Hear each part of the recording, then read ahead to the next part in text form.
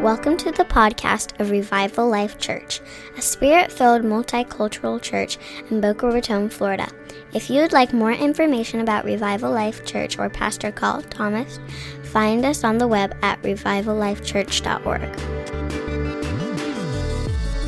Hallelujah. Hallelujah. We had a good conference this week, yeah? It was a good conference. Jesus moved. Kids are having a good time. Kids are having fun. That's good, right? Did anybody grow up in a church that was miserable? I didn't. I grew up in sin, so I didn't learn that. I didn't know anything about church. But we had an amazing weekend. Excuse me, I'm clearing my throat here. My wife's bringing me a drink. We had our great conference, Calling All Revivalists. You know, Joshua Muse was with us. It was good, yeah? Who caught some of it? That was good, yeah? It was good. And we know more happened than just the words that were spoken. We know Holy Spirit moved in significant ways and did things in people's hearts. And he did really exciting things. And more than anything, when the revivalist comes to town, he kind of changes how we view things. Excuse me. Changes how we view things. And he causes things to get stirred up in us. Anybody feel that? Many coming into the weekend felt a stirring. And it may have felt like warfare. It may have felt like bad things were happening. May have even felt like you were being attacked. But you weren't being attacked. Things were being uncovered that were already there. And it's important to know what's there so we can deal with it, right? Right? When you find out that something's been happening, that's not the warfare. The warfare was that you didn't know.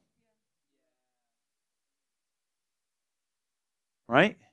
Finding out there's a hole in your pocket isn't the problem. The problem was that there was a hole in your pocket. You didn't realize it for a long time. And money was falling out on the ground. That's the problem. We rejoice when we find out about the hole in the pocket because now I can fix it. I don't want to live in ignorance, do you? I want to live with my eyes open, don't you?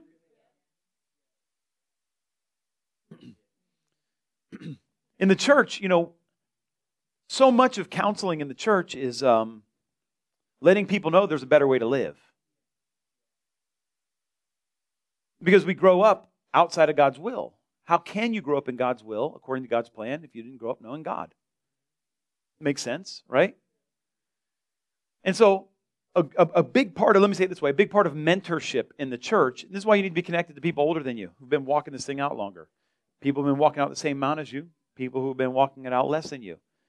Because it helps that if you help someone else see through, you know, the lens of truth, then you get to look through it at the same time. And you find stuff out on your own. You know, like you start witnessing to somebody, you say stuff, you're like, wow, that's good stuff right there. Somebody should write this down. This is amazing.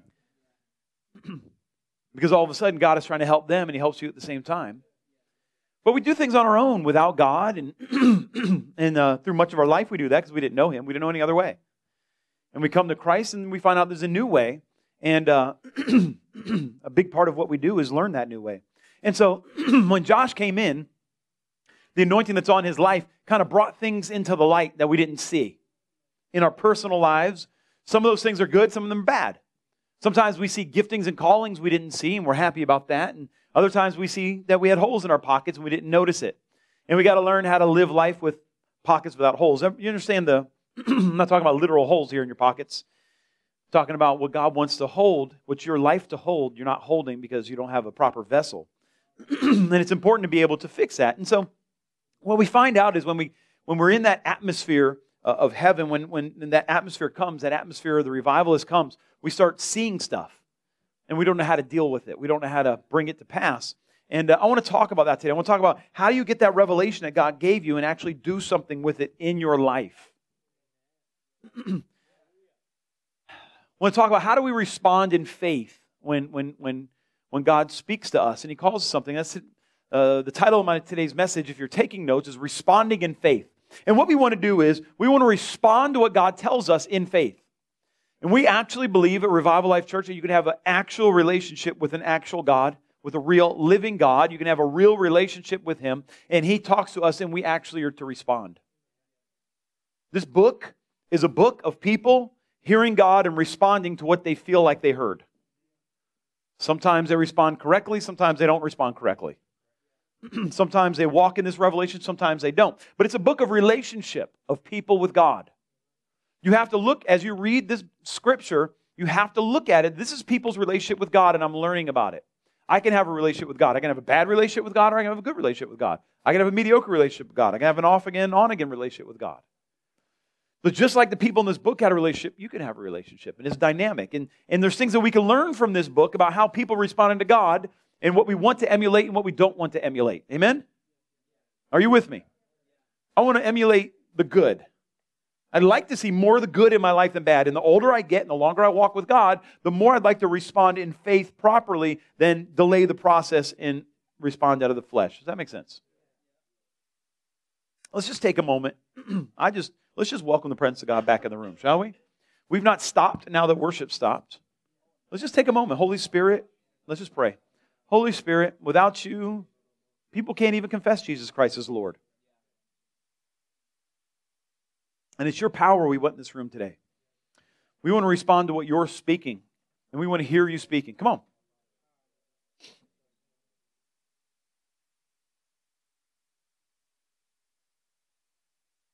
Right now, I want you to just meditate, focus, remember the last time you encountered God in a significant way. Maybe the first time you encountered God in a significant way. Or a way the Holy Spirit may bring to mind that you encountered God. Because God wants to do something today. He wants to expand. Come on, don't stop praying. He wants to Come on. It's more important that you hear 3 words in the presence of God than to hear a whole teaching out of flesh. Amen? You feel the room shifting? You feel the atmosphere change in the room? God, we need to connect with God. And so we had this conference calling all revivalists. And at Revival Life Church, we believe that we're called to live a life of revival. We're called to live life in revival. Jesus never said, I'll open the heavens and then later on I'll close them. He never said, I'll pour out my Spirit and then I'll stop pouring out my Spirit. He never said, I'll send you a helper and then you'll have to do it on your own. He never said that. He wants to continually empower us by His Spirit. He continually wants to pour out His Spirit. He continually wants to do the work. It's impossible that He has stopped sending His Spirit because there's no lack of people who need the Spirit. He's never stopped. The earth has never stopped needing Him. And so we're broken people who need Him. Amen? We need Him. Our nation needs Him. Our families need Him. Our church needs Him. Our schools need Him. We need Him. And His promise is that He would keep sending Him. And we want to be a people who walk with a revelation of His presence. Amen? We want to walk with a revelation of His presence. And if we're going to call all revivalists and we want to live a life of revival and we want to live a life in revival, we have to at some point ask the question, what is a revivalist? It's an important question to ask, right? If we're going to call all revivalists, what's a revivalist? And I'm going to try to explain to you rather than give you a definition, all right? A revivalist looks at the world through a particular lens. Now, we all have a lens that we view the world through. And as we minister to people, we have to remember that everybody has a story, right? Everybody has a story that starts somewhere, their first memory, and even before in some people. And that story continues to right now to where you meet them. And that story defines not only them, but how they view the world. The hurts, the accomplishments, the affirmations, the mundane, the disappointment. That story crafts a lens that people see the world through. It's who we are. And we have to recognize that when we meet someone, they have a different lens they look at the world through than we do.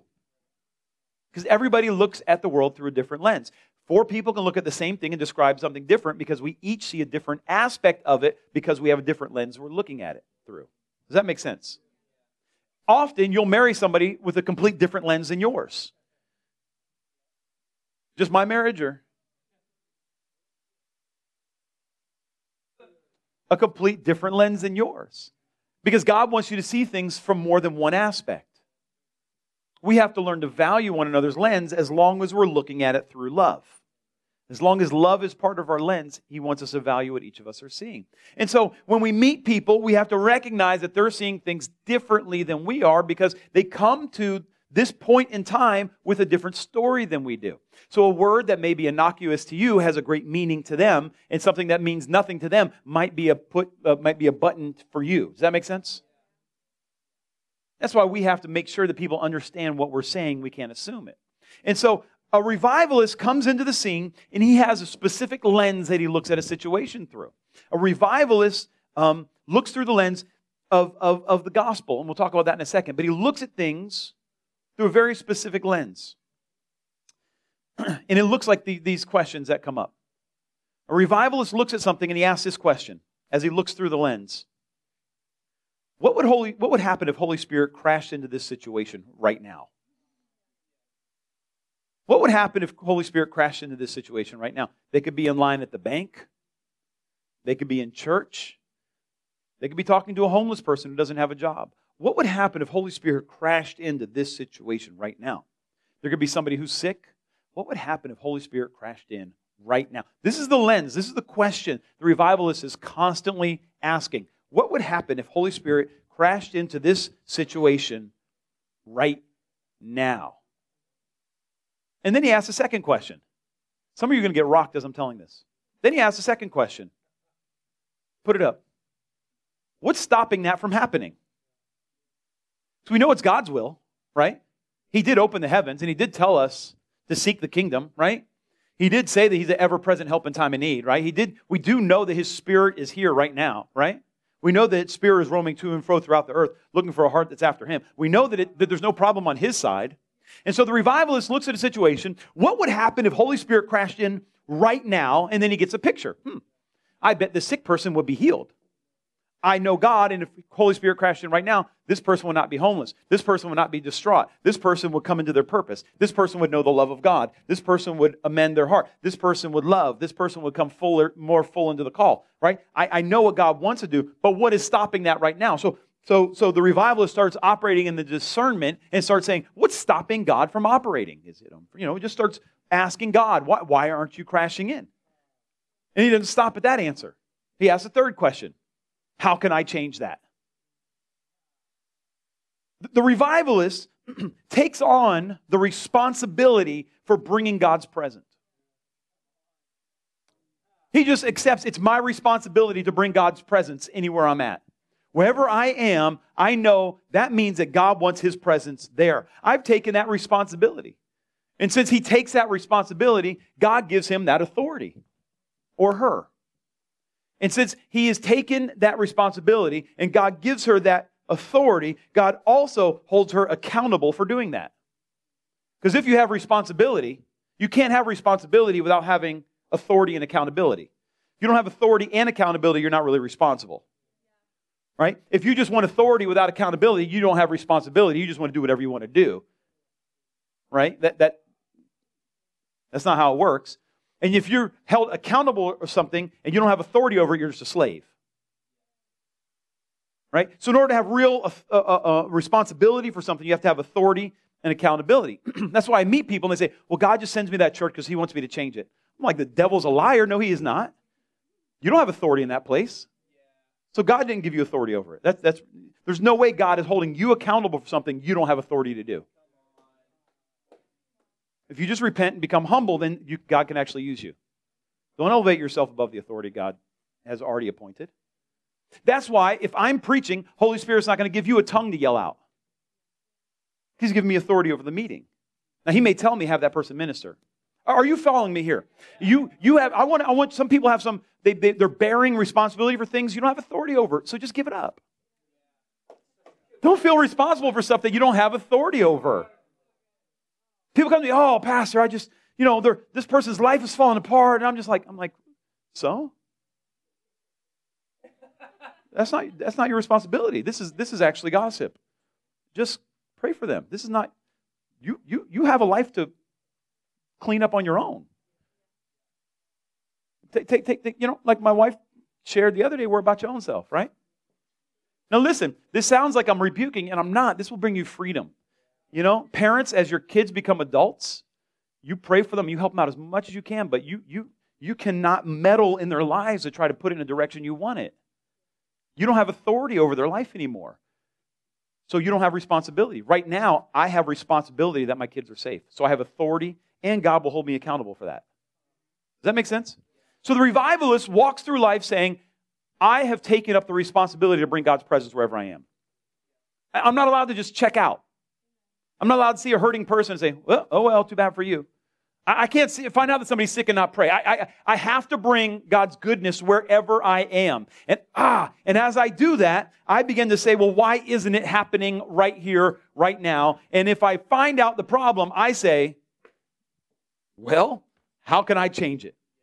And so the revivalists may just pray for a long time if they don't have authority in a specific place. They more than likely will ask if they can pray directly for you right here, right now. And they may pray for a long time because they're praying until heaven breaks open in the room. Some of you know what I'm talking about right now. But that's what the revivalist does. We just look, how do I get heaven in this situation? Through a song, through a prayer, through a rebuke. What's it take? I want everybody to see that God is present right now. And there's a verse for this in Habakkuk 2:14. He says, for the earth will be filled with the knowledge of the glory of God. Now, many people preach that as the earth will be filled with God's glory. And so we sing, God, send your glory here. But that's not what the Bible actually says. The Bible says the earth will be filled with let's say it together, the earth will be filled with the knowledge of the glory of God. Everybody needs to know His glory. And you know what the revivalist reads that? The revivalist reads that and says, absolutely everybody's going to come to the knowledge of His glory because I'm going to show it to them. The revivalist says, I will show them the glory of God. I am called to bring that into presence right now, right here, right now. And so the revivalists will often say, you don't actually need to get counseling. You just need the glory of God in your life. And so to the revivalist, that's all you really need. Just shabba shabba, and you got everything you need right there. Just grab it out of heaven, and everything's done. You don't have a poverty problem. You have a revelation problem. Well, I can't send revelation to FPL right now, so I need a revelation of how to send that to FPL apparently because I got a money problem till then.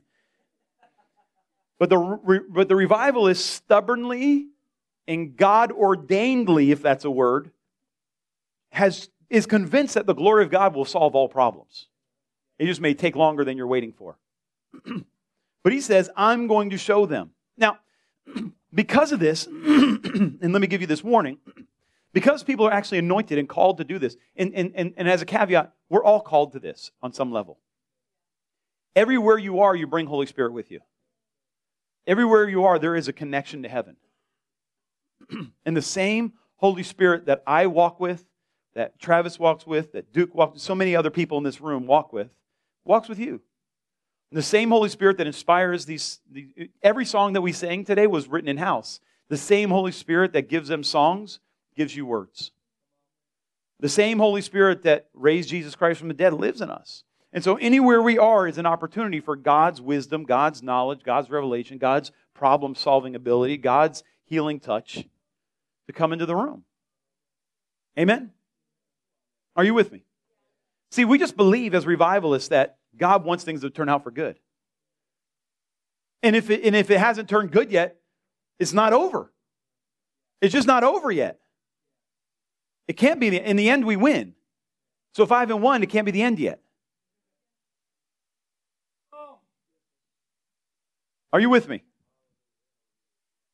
Jesus was buried. I mean, it can't be no more end than that. Not just He's dead and we prayed for Him. He's dead, we prayed for Him, and then we buried Him. And then we put a rock in front of His tomb. That must be the end. Not the end. Raise Him from the dead. Are you with me? I hope you're getting this because I am getting rocked up here. And I'll keep talking about this if I have to. It's not the end. And it's our role to bring that hope to the world. The world does not have this hope because they don't know the one, the God of all hope, the Bible says. He's the God of all hope. A revivalist is convinced that there is hope in every situation.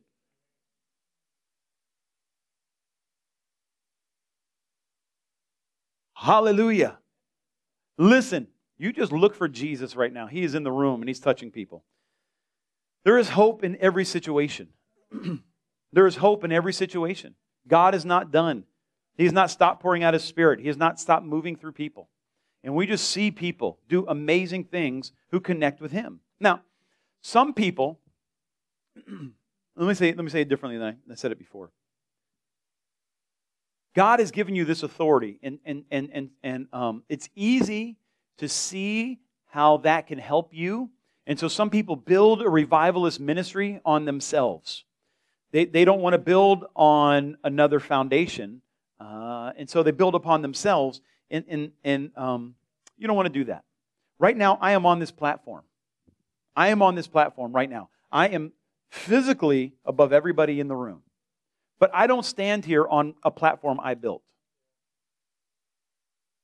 Right? There were men and women who saw Jesus Christ alive in the flesh, and they talked to Him, and they wrote a book. I'm preaching the sermons that they preached because they're anointed. Other people later in life weren't direct disciples of Jesus in the flesh, but they were disciples of Him by the Spirit. They wrote other scriptures. I stand upon a brick that they built. After them came people who tried to hash out real theology. Who really is God? And who is Christ in God? And how does all this work? What is the body? I stand upon the revelation that they brought. And then there's apostles and prophets and martyrs and evangelists and people who built the church of Jesus Christ, who came to the United States and founded the church here, and generation after generation preached the gospel and raised up faithful witnesses and faithful servants and people who gave, and they built the church. And one day in Gainesville, Florida, I wound up at a church called the Rock of Gainesville, and George Brantley was preaching, and I answered that altar call, and there was a minister in the back room, and I stand upon what they built. Are you hearing what I'm saying? I'm standing upon what I gained from them and the foundation that they built, and I got sent out, and I got discipled by people, and friends have poured into my life, and I have great people here, and even in my last church, Mark Boykin poured into my life, and there's people who built foundations that I'm standing upon right now. I'm not here because I'm amazing and God called me out. I'm here at least half because of the foundation that other people built. I'm building upon their foundation. I'm not here by myself. I'm not here bearing witness to myself. And the revivalist doesn't bear witness to himself or herself. We don't bear witness to our anointing. We bear witness to the truth that we know to be real, to be true, that God laid, that we're standing upon. We tarry in prayer, but we don't get our own reward. We get heaven. We get the home of Jesus. Are you with me? And we get to carry that and share it with people. In this atmosphere of revival that we walk in, this atmosphere of God's very closeness, this atmosphere of heaven, where God bypasses our lens and shows us His true nature. That's what happens in an atmosphere of revival. That's what happens in worship. When you begin to worship and you pour your heart out, and it just feels like heaven just rains down in the room. All of a sudden, as if we just got put on an elevator and just got put on a different level, and we're looking into pure air where we had the funk of our lives clouding our vision and clouding what we feel and clouding what we see, and the problems we're having other people. And in worship, we get elevated to another place, and all of a sudden things are clear. And really what happened was we didn't move. Heaven came down, and our awareness moved into heaven. And in that atmosphere, God literally bypasses. You want to come right up here, Duke, right up here. You want to just get right up here. Here's what's happening. Move all the way forward. I'm telling you, this is where it's happening. No, I really feel like you're supposed to be right here, Duke. Right here, Duke. Right there. Right there. Right there. Hallelujah. Come on. It's got to be obedient, right? To what God is showing me. I've got to be obedient. Listen, as we're elevated in that atmosphere, literally what happens is God bypasses the lens that we built. And we see things through His lens. Are you hearing me? Are you getting this? Is this making sense? This is on, right? Okay. Amen. He bypasses our lens. This lens built out of our experience and our understanding and our hurts and our joys and our wants and our desires. He bypasses it, and He lets us look through His lens. Now, the lens of the revivalist is the gospel of Jesus Christ. Any other lens is not the lens of a revivalist. It's something else entirely. But the lens of the revivalist is the gospel of Jesus Christ. It's the birth, the life, the death, and the return of Jesus Christ. Amen? That's the gospel. Other stuff is not that is the gospel. That's the pure gospel. That's the pure gospel. And in revival, Jesus brings this lens and it supersedes our lens, and we see reality through the gospel. And he speaks to us. He speaks to us, and in the midst of that lens, he says, hey, look through this thing. You're like, oh my gosh, that is amazing. He's like, see that place right over there? That's where you're supposed to be. That's your call. That's the goal. Hear me. That's the call on your life. You look through this gospel lens that he made for you, and he shows you maybe where you're supposed to be in the future, or where you're supposed to serve, or where you're supposed to be going, or what things are going to wind up, how it's going to wind up for you, how it's going to pan out. Does this make sense? He may show you the songs you're going to write. He may show you the business you're going to build. He shows you the potential, the God-given potential on your life when you see things through that lens. Are you hearing me? He gives us new goals. This vision may not be something you actually see. You may just know it in your knower. You just know that you know that you know. Like I just know. I saw it. I saw it in there. This vision, again, it may not actually be visual. Often it is. It's not always. But it's a God-inspired guidance. That's what a vision is. It's God-inspired guidance. And I'm telling you, we should have a vision for every area of our life.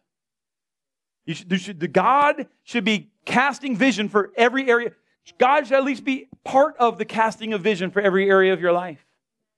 How are you raising your kids? What's the goal here? Hope God is in the midst of that. Hope God is in the midst of what your plans are for your marriage, what your plans are for your ministry, what your plans are for your business. God should be at least part of the discussion. He's got to at least be part of the discussion. Have you been single too long? God's got to be part of the discussion of where we're going. Have you been married too long? Too bad. No such thing. Get it fixed. Get it fixed.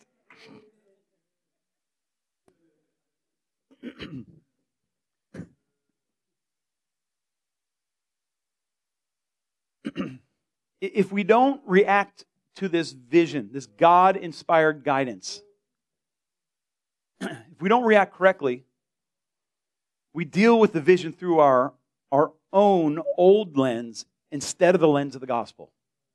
Let me explain. So maybe you're living your life and whatever your goals are, and you see the gospel, you see the lens, you see through the lens what God has called you to be. And then you get out of this atmosphere and you start looking at that again through your hurts, through your disappointment, through your lust, maybe through your greed, maybe through good intentions, just not God intentions. You're just looking at it through the lens that you had. And we get carnal. We get carnal, and we start viewing this God-inspired direction. Instead of how it's going to glorify Christ, we start viewing it through how it's going to meet our needs. Our need for significance, our need to be important, our need to feel loved, our need for money, how it's going to meet my needs. And we start running after it. And maybe He's giving you something you can't do on your own. Now, there's a bunch of talented people in this room who can do lots of great things. You just can't do God things without God. And so we start running after these things in our own strength. We start running after these things. Or maybe there's something you just can't do. And so we just live in condemnation. Disappointment. We put it on the shelf with all the other visions we've never acquired. And sometimes we don't even want a word anymore because so many of them have not come to pass. Because all we've done is try to fulfill them in our own strength. We just keep looking at them through our hurt, through disappointment, maybe through our wanting to do good things for God, but just not through our God lens. Hear me. This God-inspired direction, this God-inspired vision, God has a strength for you to fulfill it. Hear me. God has a strength for you to fulfill it. He has an anointing for you to fulfill it. He has a grace for you to fulfill it. But if we don't stay in His presence, it becomes all about our own effort. And your effort cannot produce God's fruit.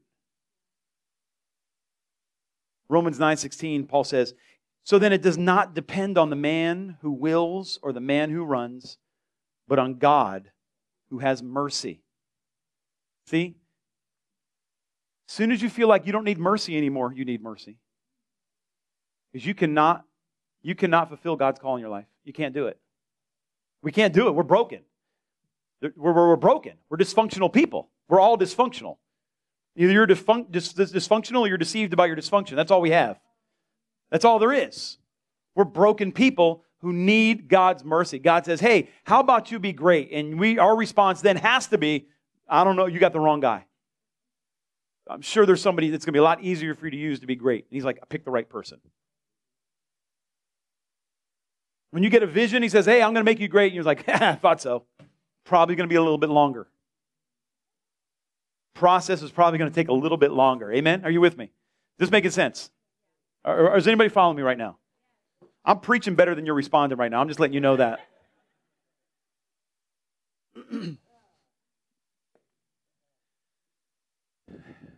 Amen?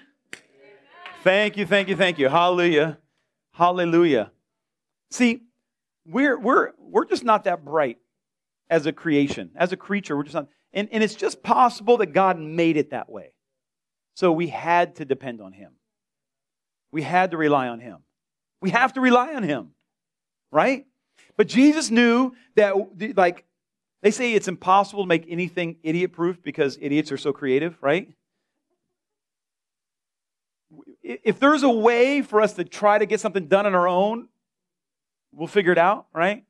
No matter how Jesus designed it that we would need each other. People are like, you don't need to go to church to be a Christian. I'm like, well, who serves you communion? You baptize yourself? How'd that work out? Did you lay hands on yourself? How'd that work? Was part of you not anointed? Now it's anointed because the anointed part of you touched the unanointed part? How does that work? Who's your pastor? Jesus. Really? How'd that work? Like, we're supposed to have each other. But we just invent a Christianity that doesn't need anybody else. It's great. It's just not biblical, right? And so Jesus, He really is smarter than us. He really does know how we're going to behave. And so He gives us this verse, right? Okay, so the last thing He told us before He left, like, Jesus wants to inoculate us from stupid, right? So He gave us the Bible. I don't know how else to say that. So He gives us this verse in Acts 1:8. And He says, you will receive power when the Holy Spirit has come upon you. Good news, amen? I mean, that's good news. What happens is, hear me, we get power and we want to run all over. I'm ready to go. I am ready to go. God has anointed me. I am ready to go. I'm ready. Lord, if you need somebody to tour stadiums, I'm your man. I got you, Lord. If you want somebody to raise the dead of someone famous, I'm your man right here. I got you, Jesus. You want someone to multiply loaves on TV? I got you. I am ready. I am signing up for your... And so what happens is we have this dysfunction in our lives. Are you following me? We have this dysfunction in our lives, and we get in this atmosphere of revival, and we see through the lens of the gospel God's plan for our life, and all of a sudden, that looks amazing. We look back at our lives, not so amazing, right? Look at the call, amazing. Back there, not so amazing. Look at the vision, people are respecting me. Back there, not so much respect, right? And we're like, that is where I want to go. I want to be in that place that God has called me to. And so we get the anointing on us, and then we say, well, I must go to the mission field where they're going to respect me. I need to go and start a church where they're going to start listening to me. I need to go record an album. I need to go. It's time to send me, Lord. I'm ready to go over there where I'm ready to go. And Jesus is like, no. If you're not inviting people to church here, then you're probably not going to be able to gather a church there. See, when you're in ministry, I got a word. I really feel like we're going to begin birthing churches soon. And I'm excited about that. What soon looks like, only Jesus knows, but I just really believe it. And I heard a word when I started Revival Life Church, and I want to share it with you, and I hope this encourages you. If you can do anything other than plant a church, do that. If you can do anything else other than go in ministry, do that. Is that a word of encouragement? Are you encouraged? If you can do anything else, do that. Because if you're not called to do something, if you're not called to be on the front lines for Jesus, you're not going to have a grace for it, and it is going to be hard. It's going to be hard. It's going to be very hard. And if you can't manage your life here without being on the front line, and you go there to be on the front line, it's not like it's going to all of a sudden clean up when the enemy puts his arrows at you. If your marriage is falling apart here, and I'm going to go there, here where you're familiar with the spirits at work, you're going to go there with new principalities and powers, things are not going to get easier. Are you with me? And so there are some of you who can't do anything but preach the gospel. I think that's enough pictures. We can do anything but, everybody's seen me, right? Amen. If you could do anything but, do that. But some of you can't. And so it's time to work it out. Does that make sense? So Jesus, he knew that we'll try to run, escape where we're at to where we feel like God has called us. And Jesus is so smart. Let's put this up again. Acts 1:8. He says, you will receive power when the Holy Spirit has come upon you, and you shall be my witnesses. Yes, Lord. Come on. Yes, Lord. I'll be your witness. I'm going to go to the front lines. I'm going to go to the ends of the earth. Next slide. Both in Jerusalem. Wait a minute. That's right here. Right here. He's like, I don't want to be in Jerusalem. I'm ready to go there. He's like, no. Right here. Right here. This is where you're going to start. This is where you're going to start. You can't escape here to go there and be amazing. It doesn't work that way. This doesn't work that way. If you're barely making it here, you go there and you're going to die. If you're scared to evangelize here where you know the environment, I've never felt more comfortable when I'm a stranger.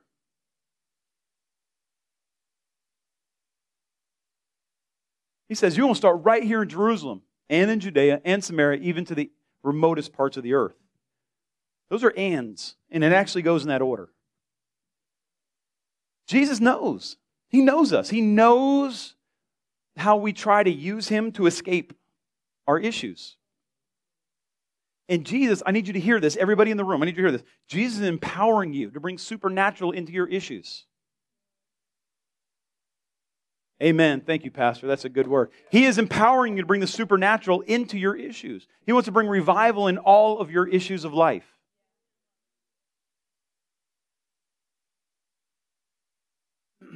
But the mission field looks like it's more godly, but really it's just escaping our problems. God wants it, He really wants to anoint you to overcome issues. He really wants to anoint you to overcome issues. He really wants to do that. He really wants some of you to realize before you go into ministry that you can trust him to pay bills. And you'll learn how to manage your finances before you're half broke in the ministry. Amen, Frank? We got a bunch of people in this house who've been in ministry. Talk to them.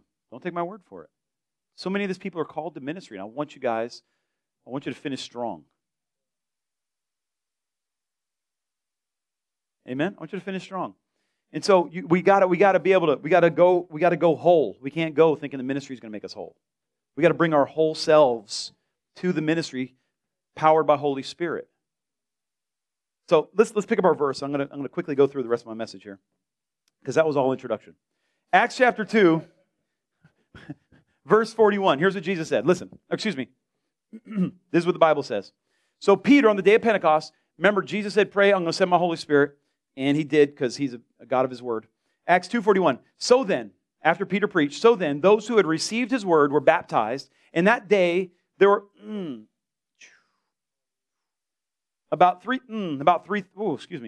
whacked now. And that day, there were added about 3,000 souls. They were continually devoting themselves to the apostles' teaching and to fellowship, to the breaking of bread and to prayer. Everyone kept feeling a sense of awe. And many wonders and signs were taking place to the apostles.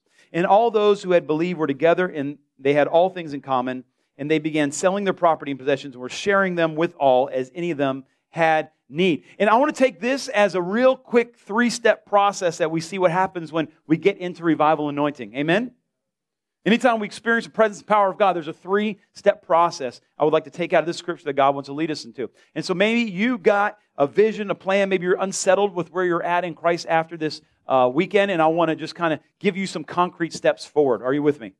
The first thing, now this is all going to be in first person. The first thing that I need to do in responding in faith to God touching me is, put it up please, I need to revive my commitment to Christ. As revival, anointing comes in the room, I need to revive my commitment to Christ. Peter stood up and he was preaching to people who were so devout that they traveled from other nations to come to the feast in Jerusalem. And it's not like today you hopped on 95 and you went somewhere, big deal. I'm staying in a hotel instead of staying in Boca. This is like they traveled from the southern Arabian Peninsula. They traveled from Libya. They traveled from the island of Crete. Like they traveled. It took some work. These are people who were working hard to obey God. And Peter stood up and told them, you need to repent. Now the presence of God is here. You need to repent.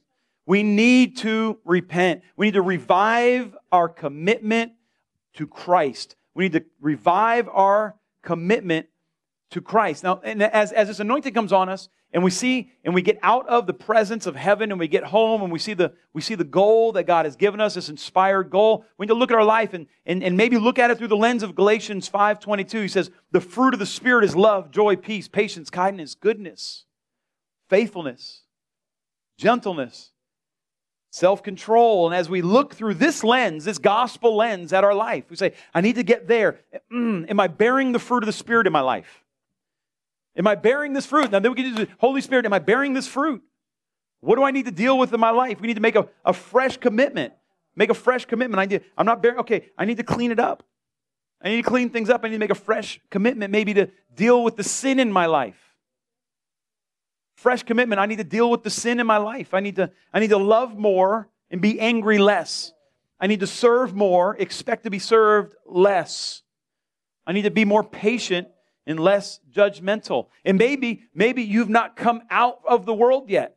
And we expect to not come out of the world and then come into our promise. You got to leave and cleave, is what the Bible says, to our bride. We have to leave where we were and be joined to what God has called us to.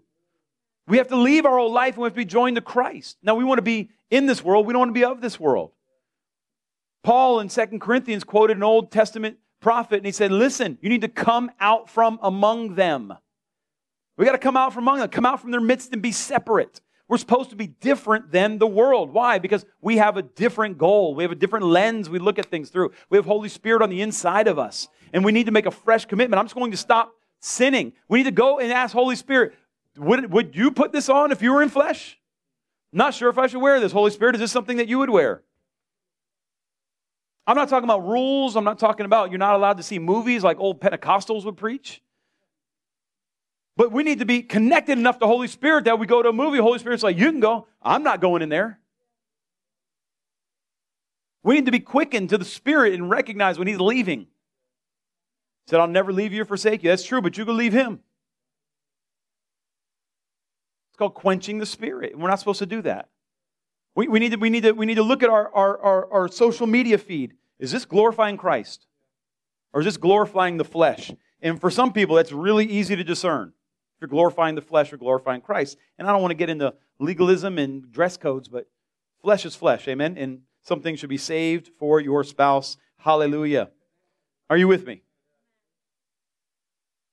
And so they reacted. They reacted just like the Scripture says. They reacted. Acts 2:41. So then, those who had received His word were baptized that day, and there were added about 3,000 souls.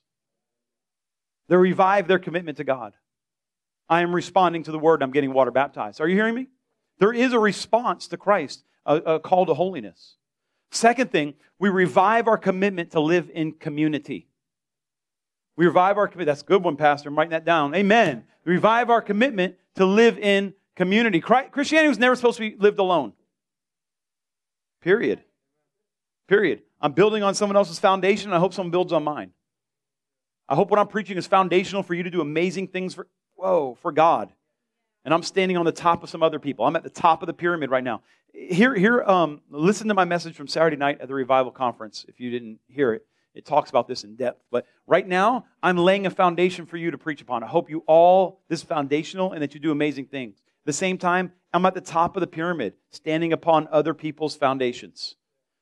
We need this in our lives. But watch this as we look how these people reacted in faith to the outpouring. Verse 42 says, they were continually devoting themselves to the apostles' teaching, to fellowship, to the breaking of bread, and to prayer. Verse 43, everyone kept feeling a sense of awe, and many wonders and signs were taking place through the apostles. Here's what the enemy does.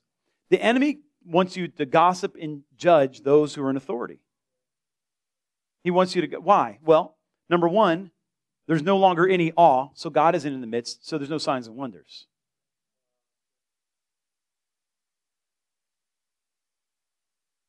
He doesn't want you to be connected. He wants you to worry about you. Then there's no awe. I can't be in awe of anybody else because I'm too insecure to really honor somebody else. And so God doesn't do anything awe-worthy, and there's no signs and wonders. It's community. People are like, I don't need church. I'm just me and God. I'm like, oh, really? Well, then who's baptizing all the people that you're winning? And who's discipling them if it's just you? We're not doing that. Oh, you're not doing anything for Jesus. I forgot. That's not a Christianity that I actually want to be a part of. Just about you. I get it. Good thing Jesus didn't do that. What? I mean, that's a good thing. Good thing he'd had a different view of the church than you do. Or you wouldn't be saved, right? Praise God. Hallelujah. That sounds more spicy than I meant it to be. But they immerse themselves in this. They immerse themselves in the apostles' doctrine. What is God doing right now in our midst?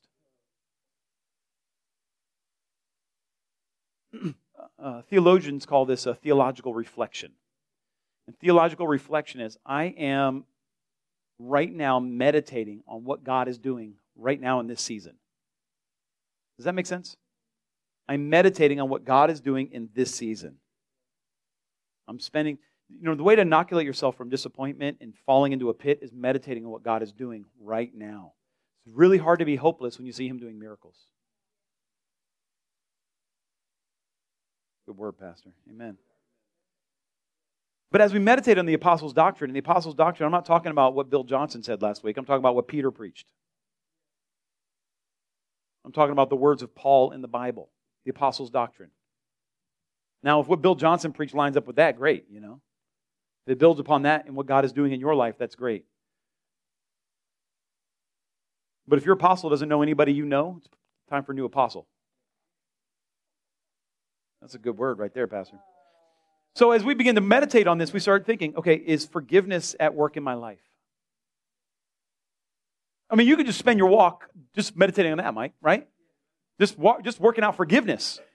I feel like that's a full-time job here. Just walk out forgiveness.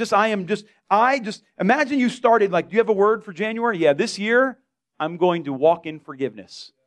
I'm not going to be bitter about anything. I'm only going to forgive. I'm going to have no hurt feelings this year. I'm not going to judge anybody of anything. I'm only going to forgive. That sounds like a year's goal right there, doesn't it? I bet that would bear more fruit than half the words for the new year that I hear. I'm going to roll that back. It would just bear some fruit, I think, Mike. I'm just thinking that would bear some fruit. Do I walk in mercy like was preached? I could just meditate on the Sermon on the Mount. Am I living that? Watch this. Jesus said this in the Sermon on the Mount. We got to meditate on what the apostles said, right? We got to meditate on what Jesus said, right? Commitment to community. Watch this. Watch what Jesus said. Now, I've heard all the teachings. I'm trying to reel it in here, honey. I really am. I'm trying to reel it in. There's a great movement towards therapists in the pulpit these days. When we depart from the gospel sometimes. I get all the teachings on setting boundaries. I get that. If you're being abused and you're not emotionally strong enough to you got to set boundaries. I get that. But let's just read what Jesus said. Matthew 5:38. You've heard that it was said, an eye for an eye and a tooth for a tooth. But I say to you, do not resist an evil person. Work your boundary teaching into that. Do not resist an evil person. But whoever slaps you on the right cheek, turn the other to him also. If anyone wants to sue you and take your shirt, let him have your coat also. This isn't some new. This is Jesus, Sermon on the Mount. Verse 40. If anyone wants to sue you, let him take your shirt. And take your shirt, let him have your coat also. Whoever forces you to go 1 mile, go with him 2.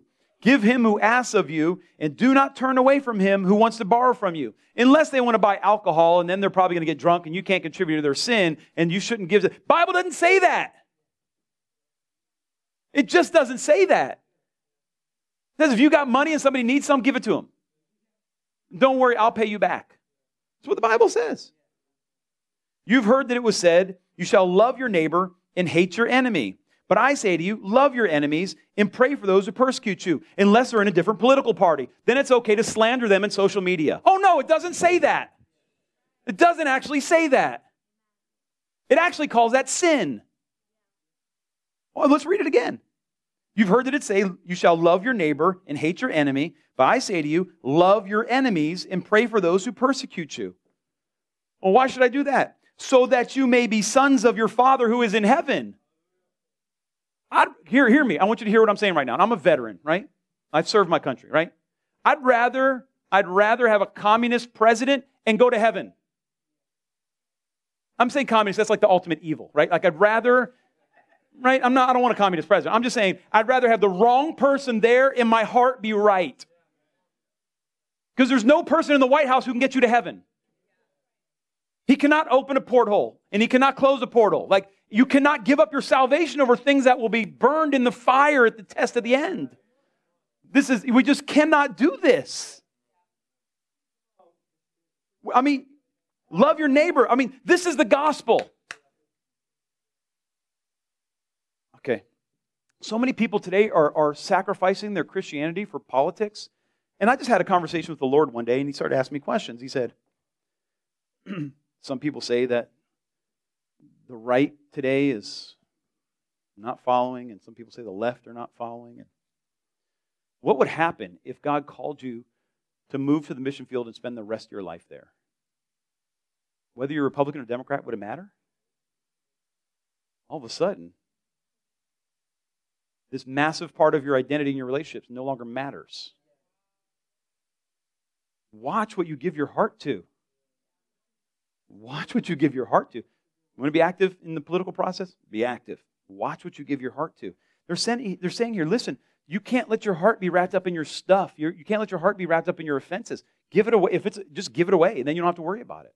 So that you may be sons of your Father in heaven, for He causes the sun to rise on the evil and the good, and sends rain on the just and the unjust. Mikey, come up if you would. And the third thing that we see them do is revive my commitment to the cause of Christ. Revive my commitment to the cause of Christ. Verse 44. And all those who had believed were together and had all things in common. And they began selling their property and possessions and were sharing with them with anyone who might have need. Listen, they decided that it's not just about me. I have to be more concerned with someone else's well-being than my own. They revived their commitment to the cause of Christ, to the community. Today we keep preaching a sacrificeless Christianity. And it produces an unsanctified bride. The cause of Christ has to be important to us. Seeing people who are away from God connected to God has to be important to us.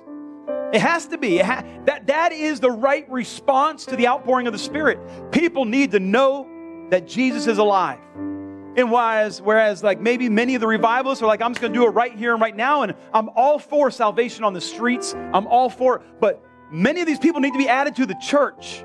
And it's our job to get these people added to the church. The people in your life who don't know Him have to be added to the church. We have to bring them to where His presence is. We have to bring them where there is discipleship. We have to bring them where there's mothers and fathers in the faith. We have to bring them so they can see where their gifts are needed. We have to bring them to the church. And I don't just mean the Big C church. I mean, you need to bring them with you so they can grow in Christ. Amen?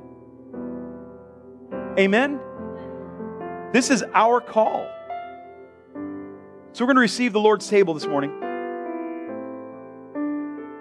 And I want us to make a fresh commitment to Christ. I want to make a fresh commitment to Christ.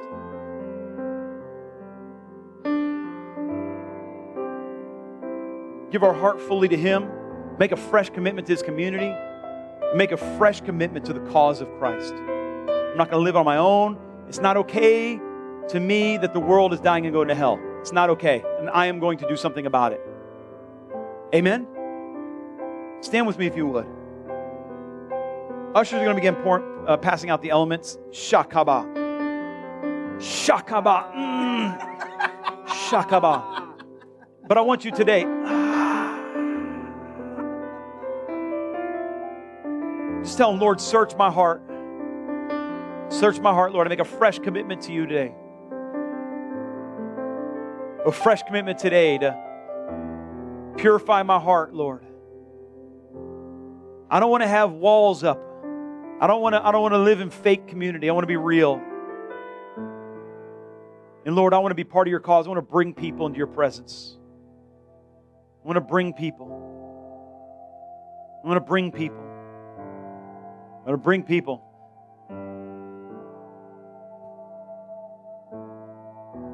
1 Corinthians 11, Paul writes, "For I received from the Lord that which also delivered to you, that the Lord Jesus, in the night in which he was betrayed, took bread, and when he had given thanks, he broke it and said, 'This is my body which is for you.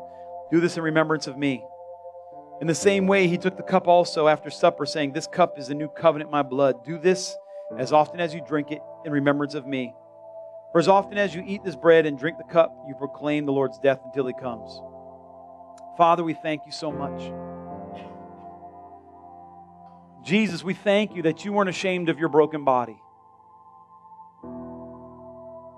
You could have perfectly healed it before returning, but you didn't.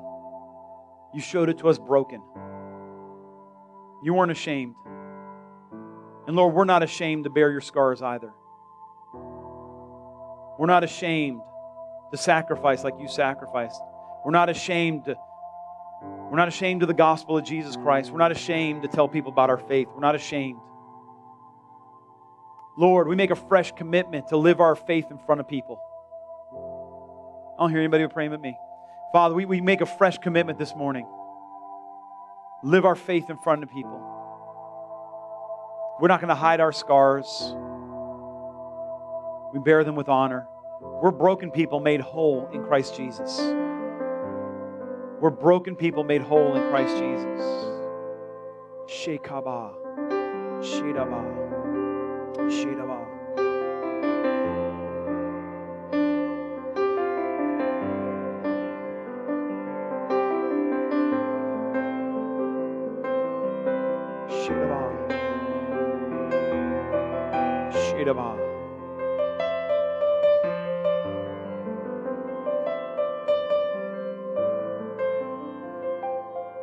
Jesus didn't put on flesh to become lower.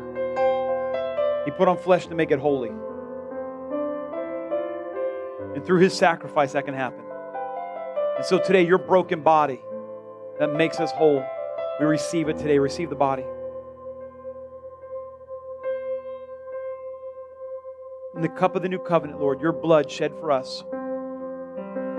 We thank you that only through your shed blood can we even have a hope of bringing any glory to your life.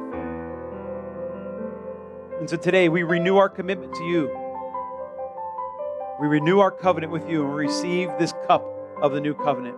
In Jesus' name, receive the cup. Whoa. Hallelujah. Hallelujah. Father, I just thank you for these people right here under the sound of my voice. I declare they're blessed and anointed. Lord, I thank you that you have sanctified them by your blood, and I thank you that you love them, that you have a plan for their lives. I thank you that you've anointed them to overcome the cares of this world, that you've anointed them. You know exactly where you have them right now. And when you want them to go, you'll make it very clear to those around them. But Lord, for now, I thank you that where they are, they will stand and see the glory of God. Every struggle that they're in right now, they will stand and see the glory of God. I thank you that you will glorify yourself in the midst of their trials, and that you're going to perfect them through it. In Jesus' name, everybody said, amen. Can you give a clap offering to the Lord? Come on, give a clap offering to the Lord if you would.